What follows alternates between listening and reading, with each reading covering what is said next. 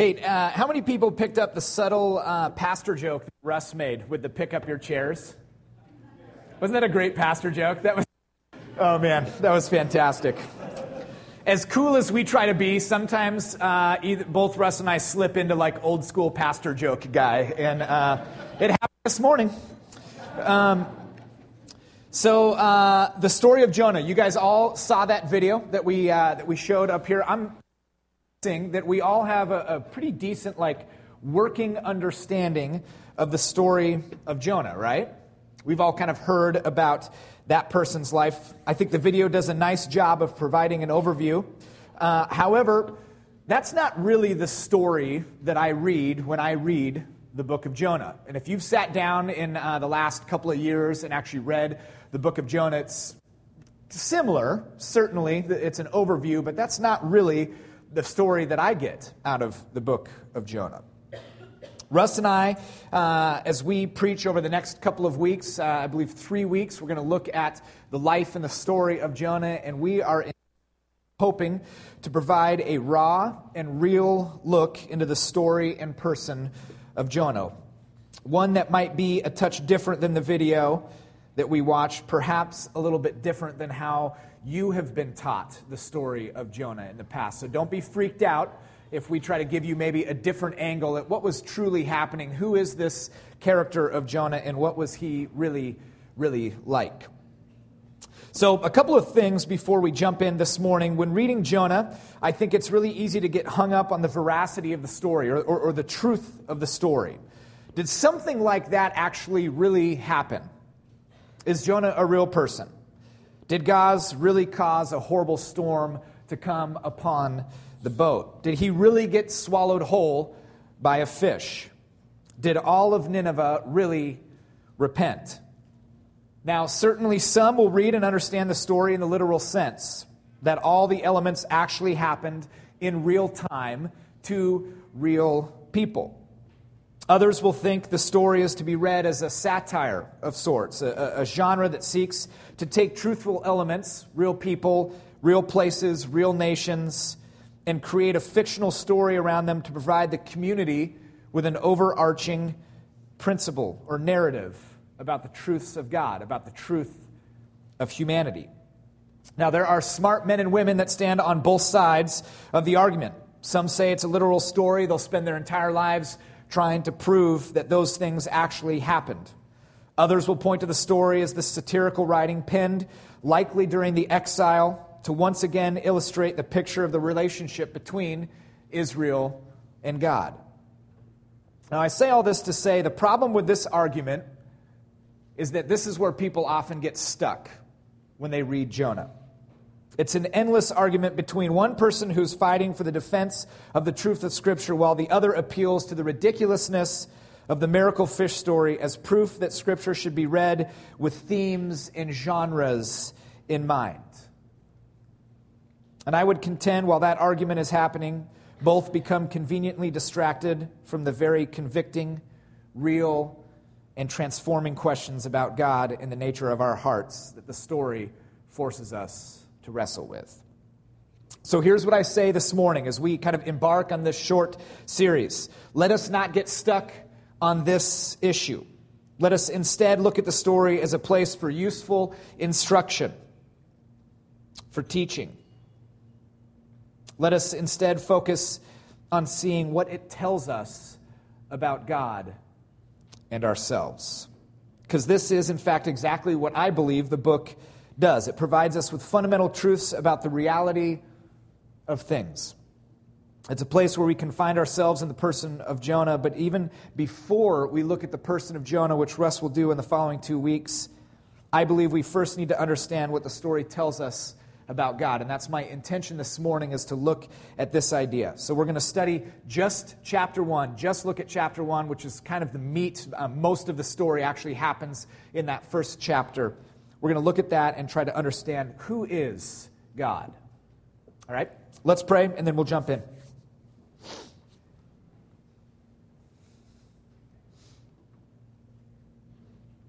Lord, be with us this morning. Be with us as we open your Scripture. Be with us as We desire to wrestle with your truths. God, allow us to be in a place of self-reflection. Look at this story. Get stuck on the things that I don't think are maybe as important, but let us actually try to take the meat, the marrow out of what you're hoping we would learn from Jonah, from this story. So be with us in this endeavor, Lord. Open our eyes and our hearts to see you. And Spirit, convict us when and where we need to be convicted. We pray these things in Christ's name. Amen. So if you want, you can open to that first chapter. And I'm going to give kind of an overview, a context of what is going on and what all of these things mean. So the story begins with God speaking to Jonah, asking him to go to the people of Nineveh with a message, a specific message. Now, Nineveh, as the video said, was just a distant city, but actually Nineveh was the capital of the Assyrian Empire at this moment, or at this time. The Assyrian Empire, if you're trying to figure out, well, where was that exactly? The ruins of Nineveh are kind of near like Mosul, Iraq, okay? Nineveh, or the Assyrian Empire, was brutal. They were fearsome. They were unrelenting. In fact, if you guys have ever seen this image, nope, not that one, the next one. These winged bulls, you guys have probably seen those around. That was an image that tried to capture the idea of what the Assyrian Empire was. All right, so this was kind of their symbol of fearsomeness, of their unrelenting charge to become a powerful, powerful empire. The Assyrians were the greatest threat from the north, and at this time had actually already invaded the northern kingdom of Israel. There were no self-respecting Israelites at this time that would ever associate with Assyrians. They were feared and hated by all of the Israelites. So in our modern context, if you were trying to figure out, well, what would this be like for us? It would be similar to one of us receiving a word to go to ISIS with a message of repentance from God. Maybe think about it that way. It would be kind of similar in the way that we understand our context. So Jonah is obviously opposed to the mission. And he does a very unprophet-like thing by going to Joppa and buys a ticket to Tarshish. Tarshish is in modern-day Spain, all right? So at this point, it was essentially the end of the known world. Nobody had sailed really beyond there, so people just kind of figured that was as far as the world goes, and that's where Jonah decided he should go. God called Jonah to travel 500 miles east to Nineveh, and instead he seeks to go 2,000 miles west to the end of the world. While out to sea, a great storm arises. The shipmen are at a loss of what to do. They've been praying to their gods, and in their franticness begin throwing their cargo overboard to try to figure out how can we get some stability on our ship. And meanwhile, Jonah is asleep underneath the deck. And according to rabbinic tradition, there are 70 Gentiles aboard the ship at this point, each representing one of the 70 known Gentile nations, which is kind of interesting. What I find fascinating about this little small section of the story is you have all of these Gentiles on top of the ship praying to their gods, and yet Jonah is asleep. The only one who truly knows God is not praying at this moment. So Jonah finally wakes up, and he comes clean about who he is, and he figures the next best option for me is to throw myself overboard. So he says, I'm the one that's bringing this destruction upon the boat. Cast me overboard. He feels like he's kind of saying, the end of my life is the next option for me. I do not want to face God. Throw me in the ocean, and we'll be done with it. And although the mariners are slow to accept this reality, they finally do throw Jonah over, and they hope for the best. And immediately at that moment, the storm subsides, and the mariners begin fearing the Lord. They offer sacrifices, it says, and it says they make vows to the Lord. So in the midst of this tragedy, this storm, and Jonah's thrown overboard, these 70 Gentiles, as tradition says, come to know God. And once in the water, Jonah is swallowed whole by a great fish. And that's kind of the end of chapter 1. So as much as the first chapter is about Jonah's attempt to flee God, I believe it's also about the abounding love and mercy of the Lord. The book of Psalms plays a really significant role in the book of Jonah, and we'll see this in the following weeks. But what I believe chapter 1 is a perfect illustration of Psalm 103:8, which says this: "The Lord is merciful and gracious, slow to anger, and abounding in steadfast love." It's an often quoted scripture, but these descriptors of God are incredibly and powerfully and brilliantly illustrated in the first chapter of Jonah. You see, God's extending mercy is given to each of the key players in chapter 1, but it's maybe most easily seen with the Gentile men on the ship. 70 men, all representing pagan nations at that time, and yet God releases them from the storm. The Lord's fair and just mercy recognizes that they were not complicit in harboring the disobedient renegade. They were not culpable for Jonah's actions. In the same way, the storms that come into our lives, though they are often brought upon us by others' actions, we can count on God's mercy. We can count on God's willingness to protect us in the same way that He protected the men on the boat. In another way, we see God's unrelenting grace. It's recognizable also in Jonah. Jonah, as the prophet of the Lord, essentially flips God the bird and starts to run. In a patriarchal culture where respect and honor are the most important values, there is not much more that would be egregious than Jonah's actions at this point. And yet, God's grace, His slowness to anger, follows Jonah throughout the story. This is the same picture we see of God when we read the prodigal son parable. You see, God follows Jonah.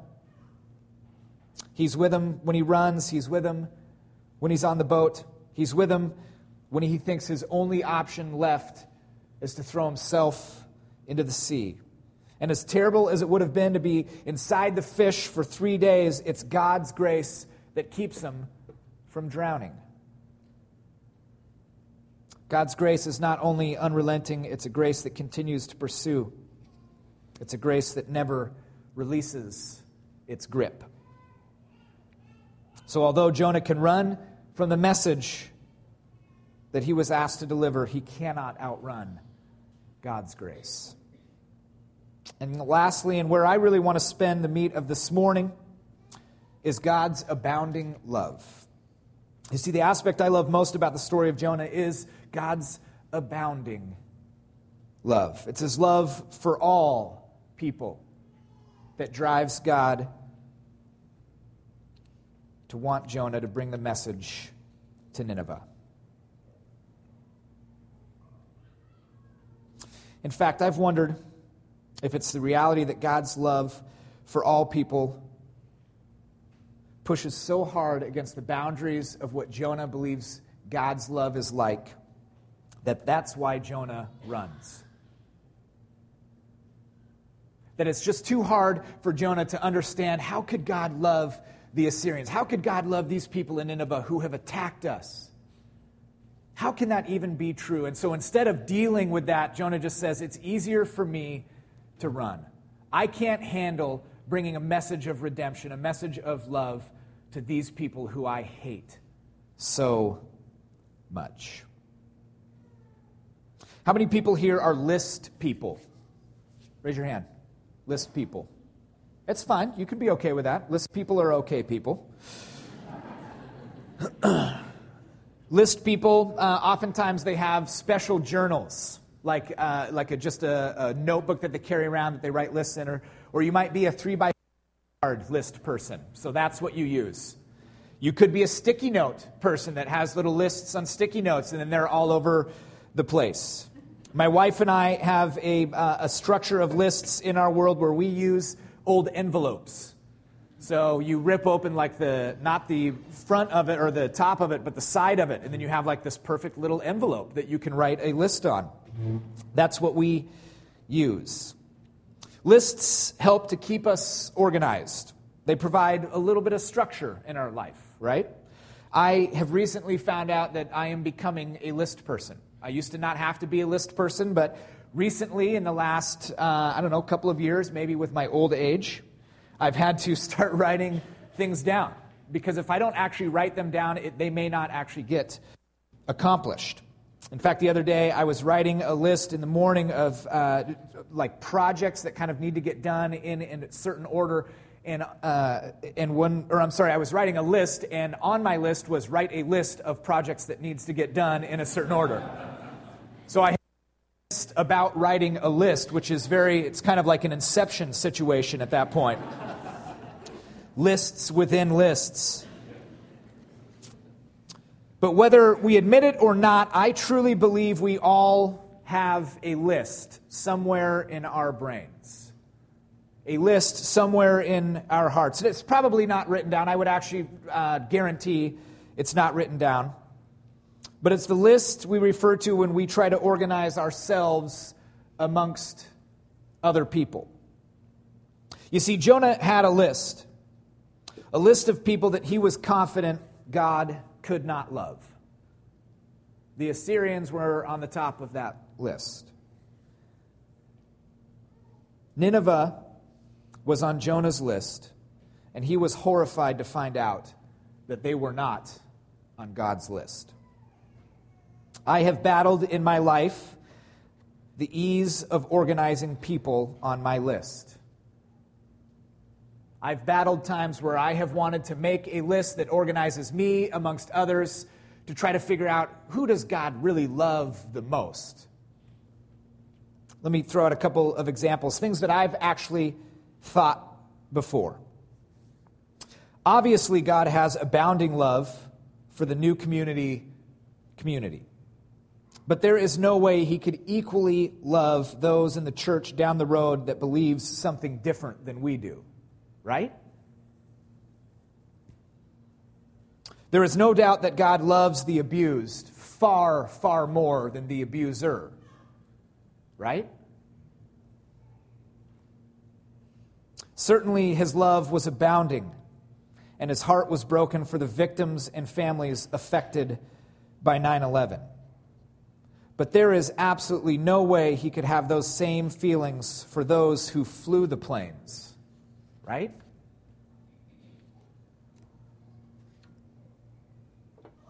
I believe our lists have unfortunately become quite long.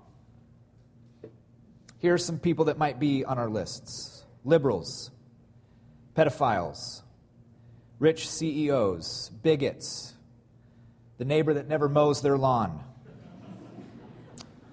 fundamentalists and gays, and your demanding boss, and the husband that cheats on his wife, and Muslims, and drug dealers, and it goes on and on and on and on. We have created arbitrary lists trying to create a hierarchy of who God loves. We have organized and ranked,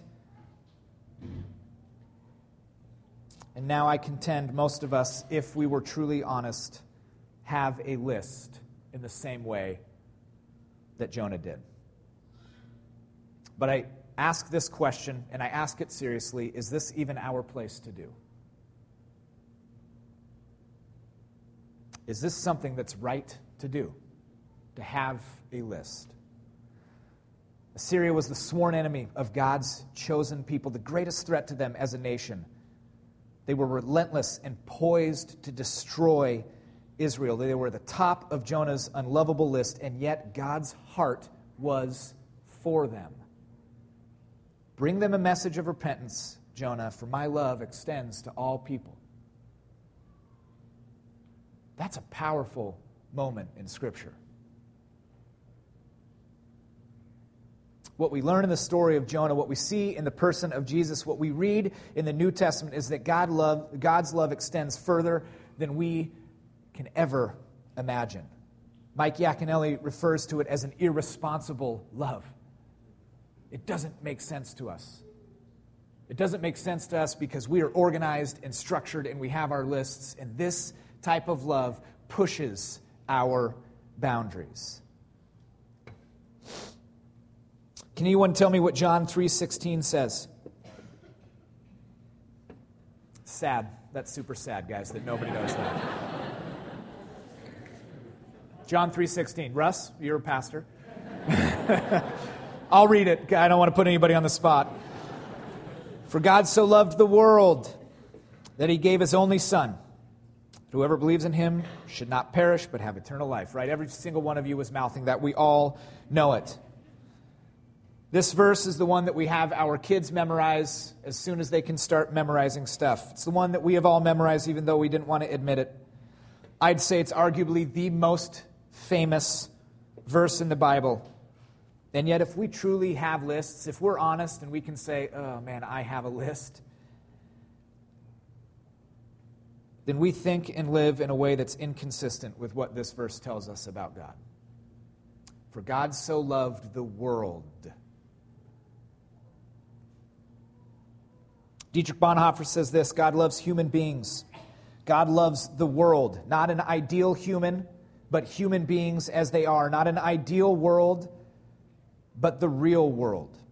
What we find repulsive in their opposition to God. What we shrink back from with pain and hostility, namely real human beings, the real world.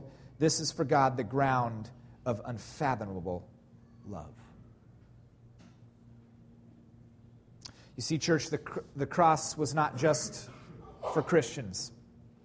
It's the display of unfathomable love for all people. It's a love that propels the gospel forward, and I believe it's the same love that we need to always allow govern our lives. God's love extended to the Assyrians just as much as it extends to those who are on our list. This is the God that we see in Jonah.